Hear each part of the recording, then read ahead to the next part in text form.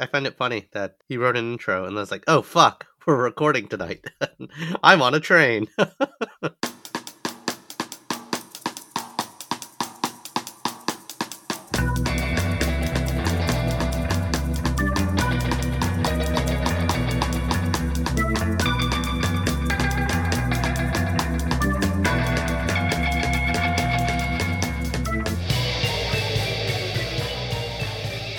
How are things, Ramen?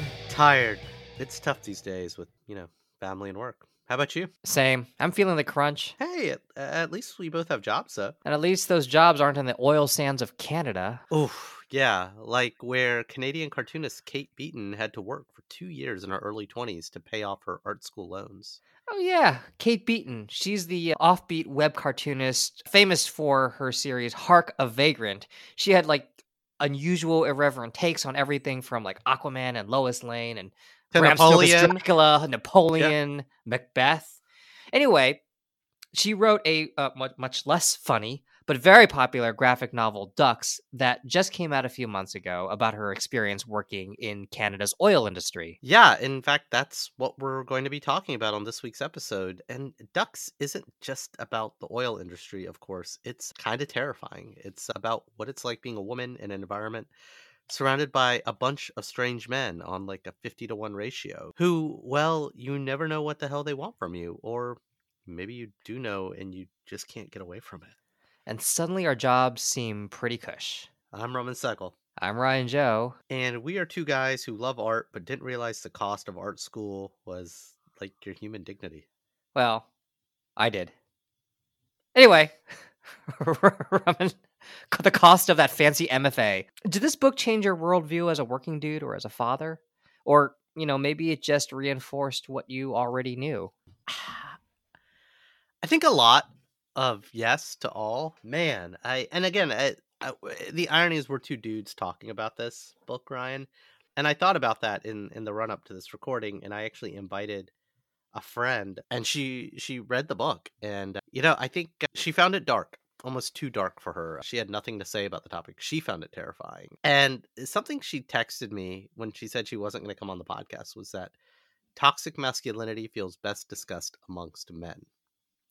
And I'm not sure how I feel about it because it's my friend can't speak for all women, but I can't speak for all men. And I will say, fuck. Here's what's funny. It's not that all men are scum. That's not what Kate's kind of point of view is. It's that when you put this many men together with no women and no kind of normalizing behaviors, the worst comes out. It's almost like The Walking Dead, So I couldn't put the book down, and I wish I could have. If that makes sense. What about you? There is an interesting connection to The Walking Dead there about what people become when they're put into these environments, because that's something that really haunts her, I think. She goes through, two very traumatic rapes, when she's working in those oil fields. And, that along with being buffeted by all of these unwanted advances from a whole bunch of random dudes and leering and everything. And she kind of wonders, well, like back at home, I kind of think of the guys I knew, and what would they be like in this environment? And that's something that she kind of really, really wrestles with. It's sort of like almost seeing sort of like the dark nightmare image of the men that she knew and of the men that the people that she kind of grew up around. It's a question that she has. Of course, we never come to any, it's probably impossible to come to a conclusion about that, especially when you're kind of in the midst of it. But that's something that really kind of haunted me. The way she really engaged with the material, the way she both confronted, the way she depicts what happened to her while she was there, as well as the kind of aftermath of that trauma and how it kind of changed her worldview and her view of the people around her. But it was a book that was at the same time, it's actually a very kind of propulsive read. Kind of just because it's like this. It's semi-autobiographical. She I think changed the names of a lot of the folks, but it's a lived experience. It's like it's a documentary, right? Yeah, On but her I experiences. I also think just kind of going back to, so we like just started with the dark stuff. Going back to like the opening, right? Kate Beaton, certainly the way she depicts herself, she's just kind of a funny, sarcastic person, and she's just trying to, make just get out from under the debt, right? She's yeah, she's making a really mature choice. Yeah, Like, it's gonna suck. I'm gonna spend 2 years doing it. I'm gonna make a shitload of money and just obliterate my student debt, yeah, which is and there's even, like, a moment, like and there's a lot of levity in the book. There's a moment where she's like, "I need a break. I'm just gonna go work in Victoria at a museum and wait tables." And she does it for, like, a year, but it's, like, barely making a dent. If anything, it's putting her further behind. right. It doesn't work. The only job that really is sustainable for her, at least in order to get her out of debt, is To is go to working in hell. the is yeah, is to go to hell. And by the way, I don't remember if she said I looked up an interview with her, or maybe I can't remember if this was in the book or in the interview. I think, or maybe it was in the afterward, where she said her debt was only like $40,000, which seemed insurmountable at the time. But she acknowledges that's not like the worst that people have ever had, and that kind of amazed me, right? Like $40,000, she had to kind of go through 2 years of bullshit to pay off a $40,000 debt, which in terms of like debt in higher education doesn't seem particularly that high. Just because you hear of people who have like hundreds and thousands of dollars of debt, it just to me kind of like drove home the point of like how you know how desperate people are, and how, Well, how just out of balance our systems are. yeah, I mean, right. and that's not that wasn't the point of the book, but it was like the It's thing. it's something she brings up though a few times, or, Yeah, or at least yeah, other yeah, characters bring it up. Like she says, somebody else says, like she talks about her higher education to somebody, and he says, I don't know if it was worth it. I can't remember where in the book that happened, but I remember yeah. that exchange. But the fact that people shouldn't have to make these trade offs, right? She Right. made a really hard choice to descend into hell, and she kind of knew what she was getting into. Maybe she didn't, and it was worse than she imagined. But she kind of went through 2 years of hell that could have been avoided. I mean, she shows what the, and I know I was not a liberal arts major, but I have plenty of liberal arts friends who did the kind of working at the zoo, working at, multiple jobs, just making ends meet just barely and kind of living with the debt forever, but having kind of a happier existence. But with this thing like looming over your head that even if you declare bankruptcy, you can't get rid of it. And that was, yeah, it just kind of, and this is in Canada, it's just what these are the societal breaks we have in the West. Yeah. I don't I, know. I also want to say, like, even though the job is just she's surrounded by a lot of awful people, she's also surrounded by a lot of people that she forms strong bonds with. It's interesting. She has. Let me ask you, how would you how what do you think of her?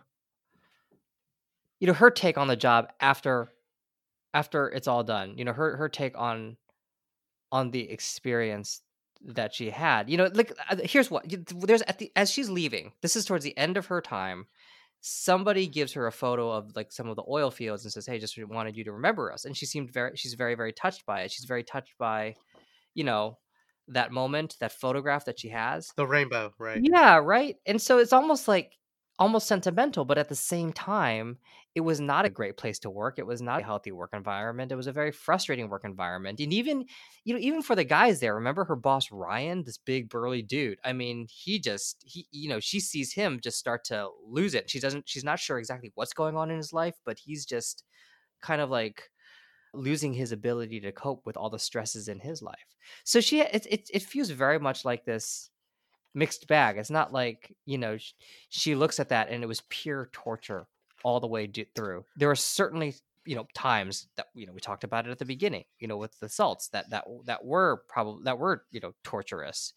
But there were other moments where she had like, really kind of genuine connections with people who were working there. Well, it's funny you mentioned that photograph moment because I flipped to it and it's around page 403 where her friend gives her a fully developed picture of, kind of the wilderness and the warehouses, and there's this giant rainbow and it's beautiful. And then you jump ahead and it's the one of the only full page spreads in the entire book because it's just kind of a classic panel. Then you flip forward to like 5 more pages, and it's like the class picture of everyone working at the fields that year. Right. And it's this, like, just keep alternating between the two.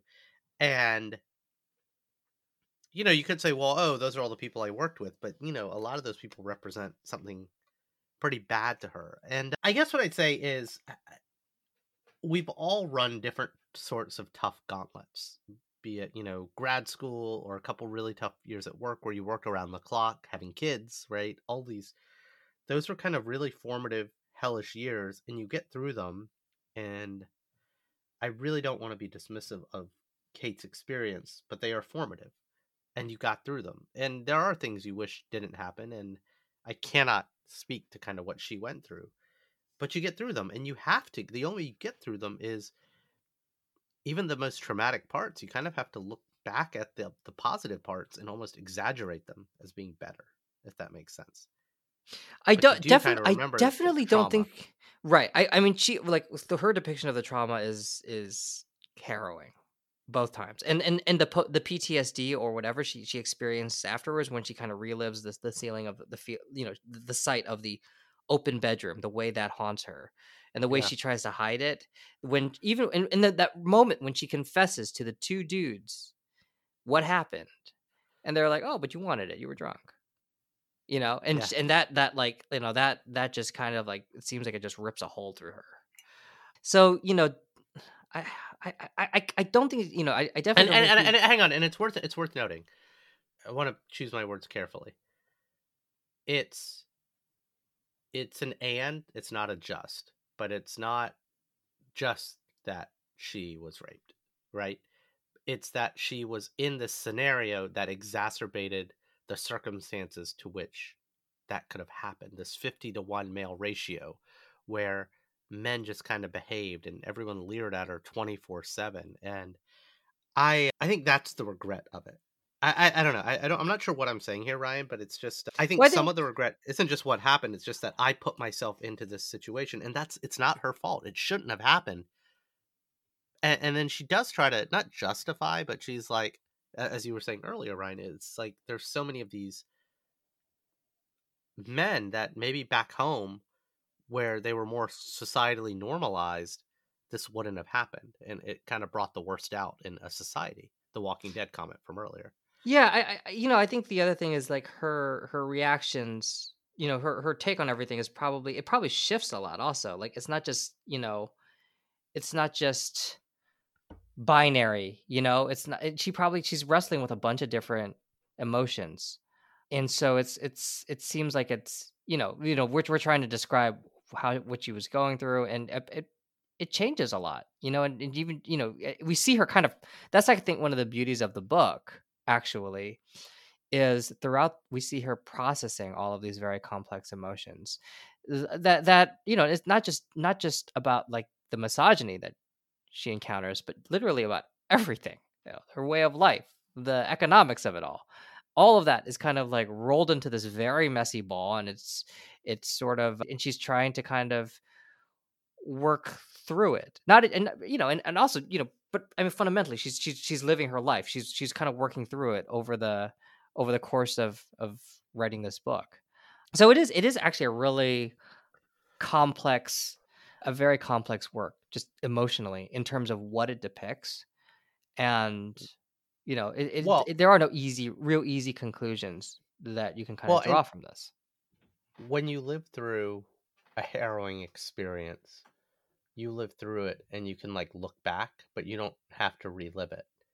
And while she was working in the tar sands, she was writing her normal webcomic, Hark a Right. Vagrant, and whatever other stuff. So she wasn't writing this book. Maybe she was journaling a little bit. So, and I think she worked there in the 2010s or so, and this book was created over the 14, 15, 16. So she went back and kind of got her life back and then decided to revisit the whole thing.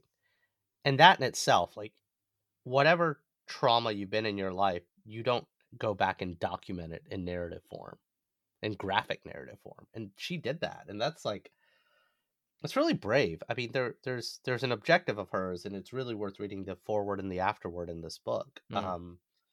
of what she was meaning to do, setting out to do, focusing on this is my story and saying not everyone was like this, but a commentary on this is happening. Like, I don't know. I find this book very brave. The fact that Right. she could do this. Well, also there's that other moment where one of her friends sort of writes about her experiences there, and gets a lot of hate. She writes online Right. about this So she too. writes an op-ed. She writes an op-ed. It's published online. Right. And there's a And lot it, of people defending it. or and kind of discrediting her experience, which of course sends Kate into a into a sort of rage.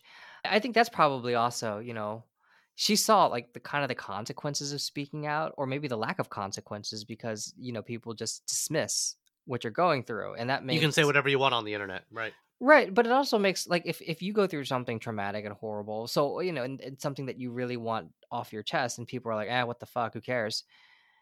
I mean, that just kind of opens you up to a whole new source of trauma, right? Because it minimizes all of the bullshit that you went through, and that really kind of affected you and transformed you, and it's, sits on your weighs on your chest like a fucking rock. And people are like, whatever, it doesn't matter. So, here's Kate kind of, knowing how some people react when you criticize the oil sands and that community, and she kind of like devotes her whole, a huge chunk of her time and energy towards building this graphic novel. The thing about semi-autobiographical works or historical fiction like we read in Berlin is like obviously the art and the story is compelling, so it pulls you along, but you're not reading a complete fiction, right? And I think that's what's awakening, not upsetting. It's just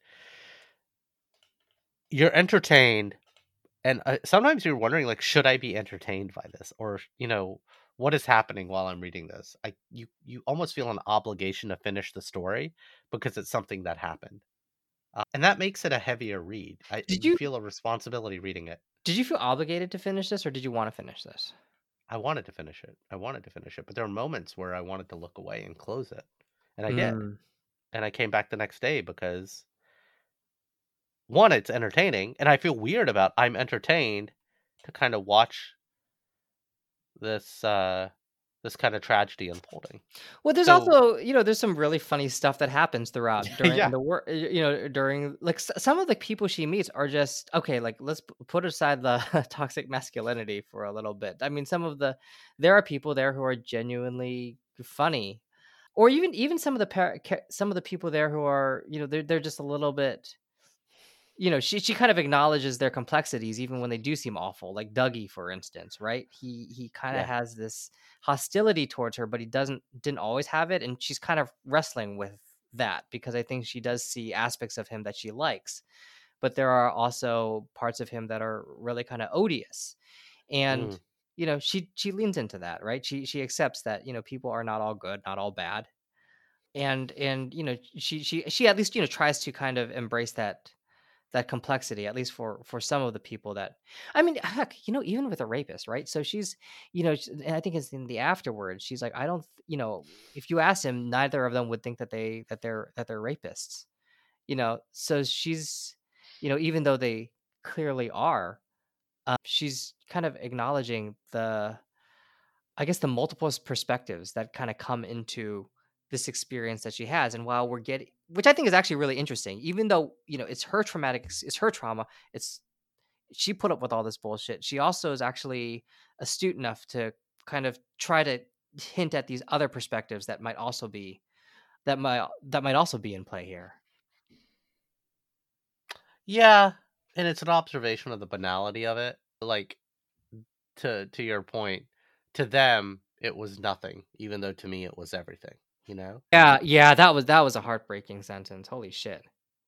Yeah, I mean, I don't know if that's what she said. That's me paraphrasing, but it's like that's the sentiment she was getting across. I think she did say that. I can't remember if it was in the afterwards, because when you said it, I kind of remembered her saying it. Mhm. I It don't. resonates. And I think that look, to be very clear, she is a really great storyteller because, and now we were saying right before recording, I was so intrigued by, you can see the wit and the humor and the pure observation skill that she has. So I was genuinely curious, like what her more lighthearted stuff was like. And I'm in the middle of reading it, Hark a Vagrant, as we speak, and it's definitely a good palate cleanser is the wrong word, but you have an appreciation just for the wit that she has about her, and so to kind of see the wit play out in the horrors of real life is something, I guess. I don't know. I mean, It's a more she's a more astute observer because of it. yeah, that's an interesting point. So I don't, I this is sort of like a question we ask at the very end of the podcast, and who knows, maybe we're there already. But it's would you recommend it? Because that's I don't know. I don't. I think more men should read it than women. I think our one friend or my one friend who read it, she was like, she found it upsetting and dark and a little bit triggering. And we should put that disclaimer at the front of the pod. And she was like, I don't. eh, maybe it hits too close to home for the female experience in this world, but it's just like magnified. It's like a nightmare scenario. It's already bad enough with men on the street. Now be the only woman among 50 men, or one of the few women. And there's we haven't even recounted some of the kind of not just the traumatizing things, but some of the offenses that are paid to her throughout the book. Well, I think it's uh just so kind of frequent, right? And it's sort of like all of these. It's a bunch of small things that sort of add up, like the way people talk to you, the way they kind of or look at condescend to you. you, Yeah. the way they look at you, right? It's not like you know, most of what she goes through is not like a big thing. It's like these little things that just That are add really up. kind of gross and off-putting. And it's just, but the fact that it's sort of ubiquitous. When it's when she goes back, so she has like a little break where she tries to make it work in, I think, in British Columbia, and can't get the money there that she got in the oil fields. So she goes back to the oil fields, but she's like, I'm getting an office job. I'm not going, and she's a lot more, she's a lot more careful and a lot more aware. And there's definitely a big difference between what she's, her experience when she's out in the field versus when she's in the office. And while, she's a little bit more protected, I think, when she's in the office, though she still gets, she still has her level of bullshit to put up with, and misogyny. That being said, though, some of her office experiences are kind of funny. I liked, like I think there was, oh, maybe this was actually, see, this is where I'm getting mixed up. This might actually have been before she was in the office, but one of her coworkers gives her a list of items that he needs her to procure, and she can't like understand his writing, Is not because right. it's sloppy, it's just so weirdly misspelled that like all of the items feel like almost like items in like a Well, fantasy quest. Like, well, a lot of the men, never completed high school, right? right, The yeah. level of education, and so it is like literally. I mean, I at the, right now I have a 6-year-old, and to watch her write words, it's just how she pronounces them, Mm. and that's kind of how a lot of these words are written, or even misunderstood what the words are, because it's just kind of how they sound. So yeah, there are comical moments, I guess I'd say. Yeah. But so Ryan, would you recommend this to someone? No, yeah, I would. I think, she's, I mean, Kate Beaton is a really compelling storyteller. And she actually tells a very complex tale. Like even if you were just even though, if you were just to narrate it, okay, she goes to the oil sands, doesn't like it, goes to British Columbia, can't afford it, goes back to the oil sands, and then she's done. But in between, then she meets all of these different people, has all of these different interactions, some terrifying, some funny, some kind of like a combination of both, some frustrating. And it feels like every character, even though it's all through the eyes of Kate Beaton, it's every character in here just sort of pops and feels like this fully developed person. And because of that, she does such a good job creating the sense of culture at the oil sands, the strange culture, I guess, at the oil sands. And I don't think that's easy to do. You know, Well, I these are actually real people. These are real right, people. right. But also she's just because they're real people doesn't mean you have the storytelling ability to actually Fair. communicate that. And she does.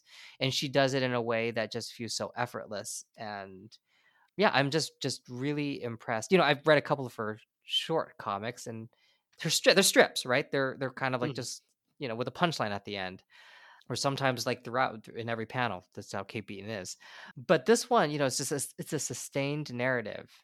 And in a way, I actually almost kind of wonder if her training as like kind of like these short cartoons, if that really kind of helped her, right? Because there's so many like different small episodes that happen that last for only a page at a time, and then she kind of goes on to the next thing, and then you mhm, know, I almost kind of wonder if her training or her experience as a cartoonist, focusing on these small moments, kind of helped her build it because that's what it feels like, right? There's all of these small moments within the oil sands that build to this bigger narrative around what it's like to work in this place and what it's like to not have money and you know what it's like to just kind of just be struggling and mm. you know and I think that's actually part of the power of this of this comic. The fact that it is Of sort the of art degree and the $40,000 in debt that mm, she had to go in. yeah, No, I'm exactly. happy. I'm being kind of sarcastic, but my parents didn't let me go to art school. They said go get an engineering degree, right? So you can make money. But I think an